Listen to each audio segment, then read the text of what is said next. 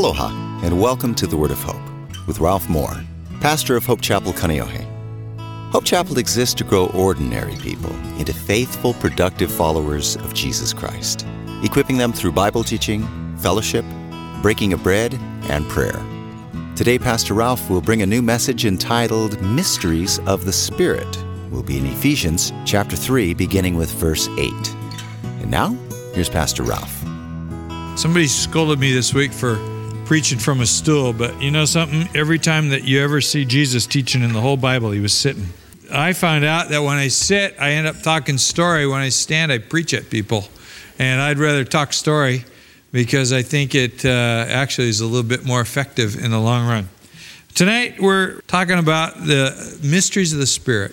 And we're going to see it through the eyes of the Apostle Paul, who had a direct revelation from the Lord that really radically transformed his life.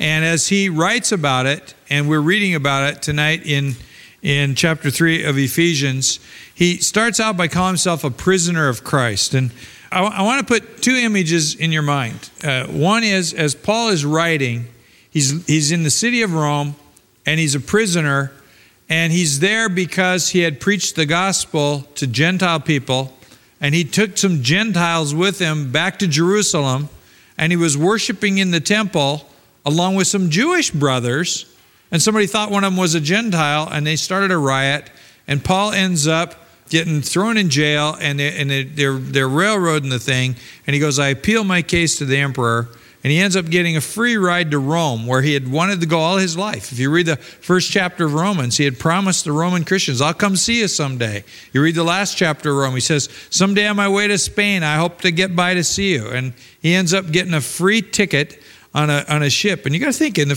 the first century, to take a 1,300-mile trip was not something that everybody got to do in their lifetime.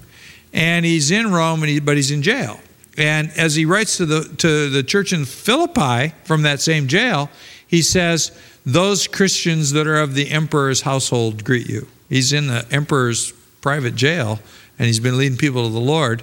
But so he's a prisoner in that fact that his mission got him in trouble with the government. He got out of it. In the end, we know that. But he's that kind of a prisoner. He's a prisoner in a second way that you and I would relate to, I think. If you're old enough, you'll relate to this song. If you got gray hair, you remember a song called Chains of Love. And all of us, if we live in the love of the Lord, are prisoners of Jesus Christ. All of us, if we know God and we've come to anticipate God to come to our rescue in times of difficulty, and we've found that he does do that, then we learn to love him. The Bible says we love him because he first loved us. And we become prisoners of the Lord Jesus Christ in that we are bound to him by chains of love. There's a song that we used to sing in church when I was a kid. I hated it. It's kind of a dirge. Don't anybody pick it up and start singing it around here. But it says, it goes, where would I go but to the Lord? And I hated the song, but there's truth in this statement. Where would I go but to the Lord? If you know the Lord, then where would you go but to the Lord? You can't, he says he'll never leave you or forsake you, but you can't very well leave him or forsake him if you really know him. I see a lot of people who end up coming to church, go through the routine, say the little prayer, and go back out in the world. They never knew him. They never really know him. If you take time to get connected and get to know him, you become absolutely a prisoner of his love. You won't want to be anywhere but in relationship to Jesus. Does that make sense? He says, I am a prisoner of Christ Jesus because of my preaching to you Gentiles. And if you want some scriptures to write down, there where he says he's a prisoner, you could write down Acts chapter 21, verses 17 to 36. That's where he got arrested for preaching the gospel. But really, you got to read from 21 to the end of the book of Acts to get the whole thing, because for the next 8 chapters of Acts, he's imprisoned, and the whole time it's telling about his experience along the way as a prisoner of the Roman government. But here's a man who because of his mission, found himself in jail, but it's really his being a prisoner of Christ that sent him on a mission. In verse 2, he says, as you already know, God has given me this special ministry of announcing his favor to to you Gentiles. The Jews didn't like the Gentiles. The Lord came to the Jews first, and at first the Jews were uppity about it. And Paul breaks the ice and goes out to the Gentile world. He is a person who has been he has been at the top of everything you could be at in Judaism. He was a Pharisee. They were the ruling class. He was in the Sanhedrin. It means he was like in the Senate of the country. He spent time actually tracking down Christians and putting them in jail. And in Acts chapter 7, he presides over the murder of a Christian. He martyrs a Christian, and he's a hero for it in his country. But somehow God gets through to him, and Paul now becomes the person who the Lord uses to reach out to all the non-Jewish people, and is freaking out even the Jewish Christians. And this is his special ministry. And as I come to this point, I got to stop and just ask a question and go, what is yours? What is your special ministry? There's a woman that sits in this room and right now, and she has a ministry of just always knowing who's in need and writing cards to people and sending notes to people to encourage and cheer them up. And now she banged into email, and you can't stop her. That's her ministry. Ron Boersma stood up here tonight and told about the business that he's running. He's running the darn thing night and day. It's running him ragged, and he's making a ton of money in the process. But he's always involved as a partner with his wife, who's paid to do virtually the same ministry in the church. But he's found a thing that is his special ministry. You heard Stanton Sunoka get up here tonight and tell you that we've moved him to, he's the head worship pastor of our whole church. We've moved him here to Friday night, and he's moved out of something he has a passion for, and that's junior high school kids. What do you do? What does God put into your life that's a challenge, that stretches you, that takes some time, so it's some sacrifice? But it's a place where you couldn't function without the Spirit of the Lord helping you to function. Because if you haven't gotten to that place, then you really haven't gotten to where you need to be in the Lord. If you're doing your little 2 bits worth, that's good, but that's not the same as coming to the point of I'm a prisoner of Jesus Christ, and I have a special ministry that He's given for me to do, that He's fit around me, and that stretches me, and that challenges me. And I wouldn't want my life to be any way other than it is, because I'm thrilled at being stretched and challenged, and then always seeing the challenge met through the power of the Holy Spirit. Am I making any sense? Huh? Do you get a feeling inside of you when I talk about this? Because it's like a lot of us live just lives of, someone said, quiet mediocrity. All we do is get up, go to work, come home, watch TV, go to bed. Maybe we go paddle canoe one day a week or something, and we really live our life to serve ourselves, and there's no challenge to it, and there's no joy to it. And anytime that anybody tries to jar us loose a little bit and get us to a place where we want to stand up and count and make it be that this world is a different place because I passed through. And I can remember one time as a tourist walking down in Kalakaua Park. I was staying in Diamond Head at a hotel down there, and we walked into Waikiki and we walked back. Every night we'd go there. And I was a tourist. I was going home after 7 days. And I remember thinking how permanent those ironwood trees look along the sidewalk there. They kind of overgrow the sidewalk, and every so often they got to bust up the concrete, cut the roots of the trees, and then 3 years later they got to do the same thing again because the trees trump the concrete. And I remember thinking, after I'm gone, these trees are still going to be here, and they don't care. And then I started thinking, after I'm dead and gone, these trees are still going to be here, and they don't care. And there's a sort of a thing that you got to look around and go, who will have noticed? 10 years after I'm dead, what will be left that's of value of my life? And I'm here to tell you that the only thing that there will be is whatever you discovered is your special ministry assignment. I was talking to somebody today, and he came up in a church in Maui. And in that church in Maui, one of the pastor's wives is the first person that ever accepted the Lord in a Hope Chapel. And that happened 33 years ago. And she's served as a missionary. She's done all these things. It's just incredible. I can look at my life and say, oh, there's track record for Ralph if it was just that one person. But now I can look at her life and say there's track record for Tony, and there's stuff going on.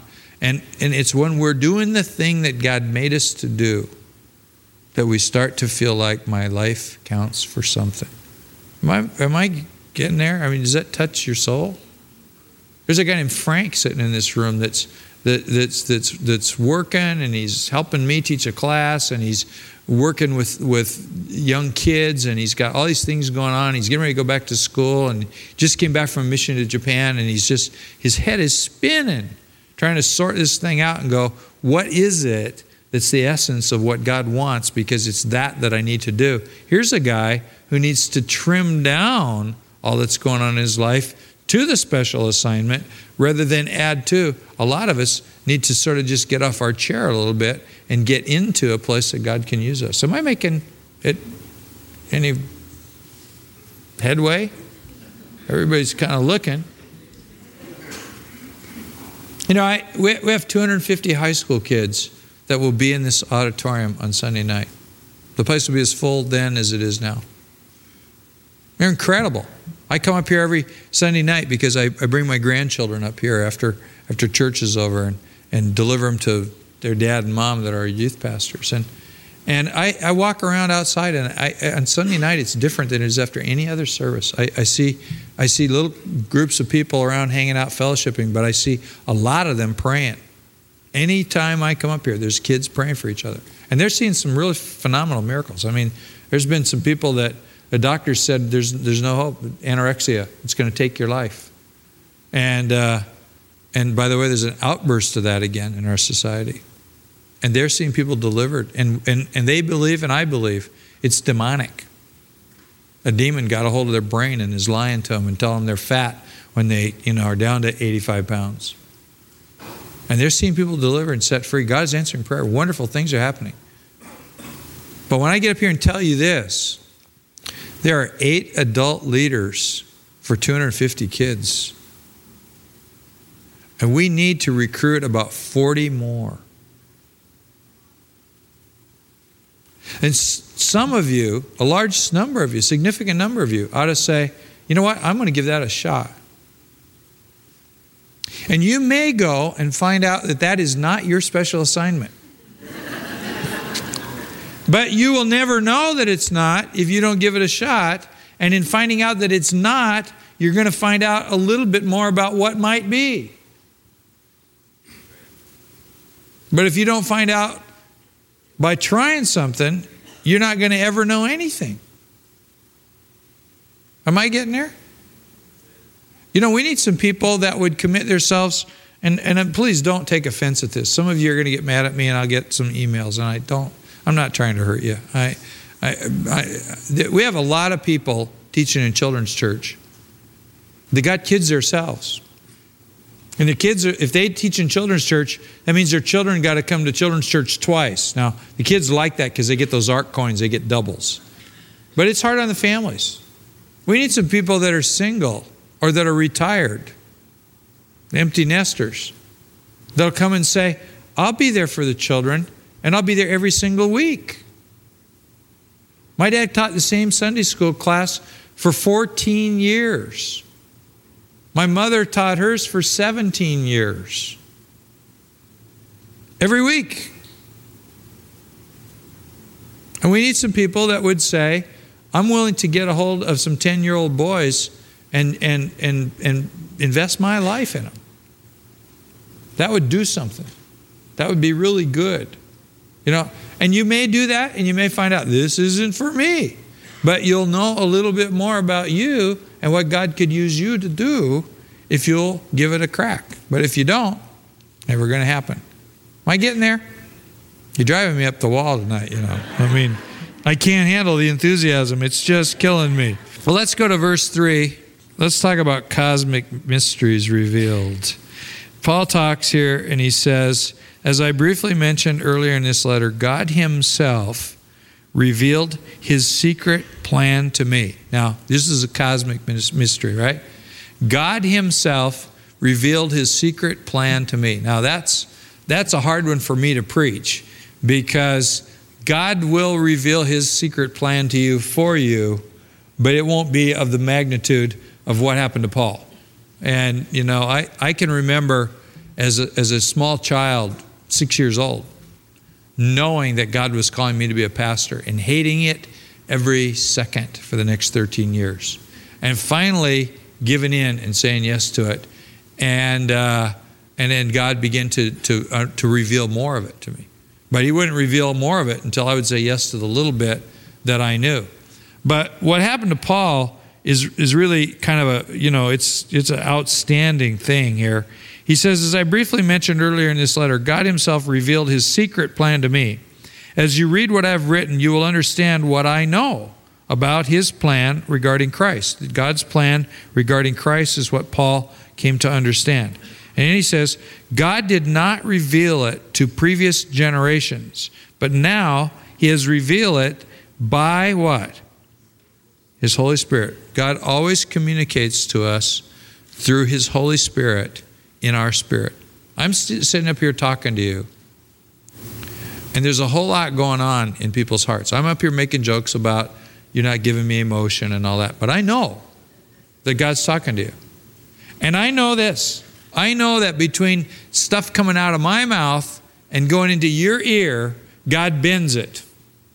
And how I know this is, I always used to stand at the back door of church and greet everybody, and people would come out and say, oh, Pastor, thank you for that message. And I used to make the mistake of saying, what did you like about it? And they'd tell me, and I'd go, I said that? And I began to realize that what happens is the Holy Spirit takes the scriptures, the word, as I'm teaching, and applies it to your heart, and he does something with it, and he'll take a little part of something I said and magnify it, and it kind of explodes inside of you, and that's the message God wanted you to hear. And it may not even be what I was trying to make a big emphasis out of, but it's what God does. God, through his Holy Spirit, reveals stuff to us, and the only way that God reveals stuff to us, when you're reading your Bible.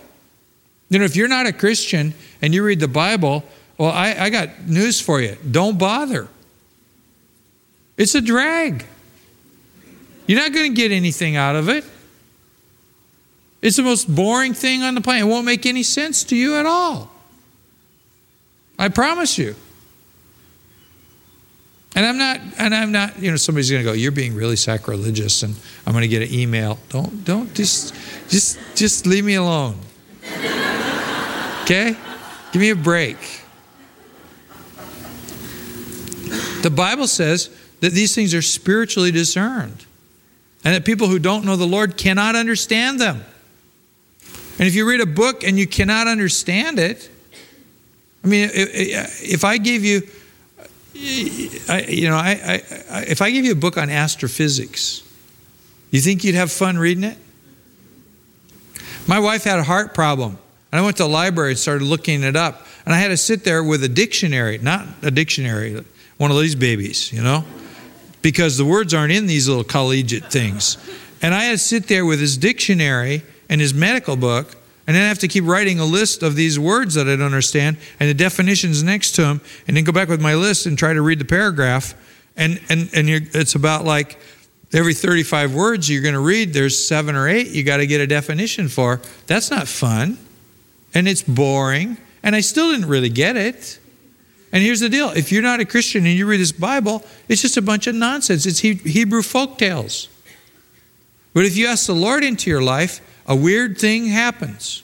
You can read the Bible one day and it's absolutely goofy, and then you accept the Lord and you open the Bible up and it's like, oh my gosh, all of a sudden it clicks. You know, and you're thinking you just mentally got it. And that's not what's happening at all. It's that the Holy Spirit is taking it and bringing it alive to you. You know, the Bible, particularly the Old Testament, is written from a Middle Eastern frame of reference. It's a bunch of stories. And God's trying to give us examples about what he's like and how he treats people by telling us the stories of other people. And we all want to make it into some systematic, put in little boxes thing. And God doesn't even really want us to do that. But even to do that, you won't get there until you have the Lord in your life and the Holy Spirit takes it and makes it alive. And then all of a sudden you can categorize it and you can put it in the boxes.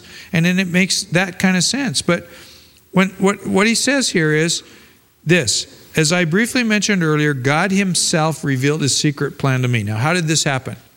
Well, this man, Saul of Tarsus, was riding on his horse from Jerusalem to Damascus in Syria. And if you went to Jerusalem today, it's that Jerusalem. And if you went to Syria today, it's that Damascus. It's about 80 miles away. And he had a piece of paper that gave him authority to go there and arrest any Jewish people who lived in Syria who were Christians and bring them back to Jerusalem, put them on trial. And this is shortly after he has successfully seen a guy named Stephen, who was a leader in the early church, stoned to death. And so he's got murder in his eyes. And as he goes out and he tells this story, it's in Acts chapter 9, the first 20 verses. And as Saul goes out to do this, he's on the way, and all of a sudden, several things happen at once. There's a blinding light from heavens, from the sky. There's a huge noise that shakes everyone else up, scares the horse. The horse knocks Paul on his butt on the ground, and he hears it as a voice. Everybody else hears it as thunder. And the voice says, his name was Saul. God changed his name to Paul, which means shorty. And so we have some idea about his stature. And he is sitting on the ground, this proud Pharisee, and there's this voice from heaven that says, Saul, Saul, why are you persecuting me? And Saul says, who are you, Lord? Which means sir. Who are you, sir? And he goes, I'm Jesus, who you're picking on. And then he says an interesting thing.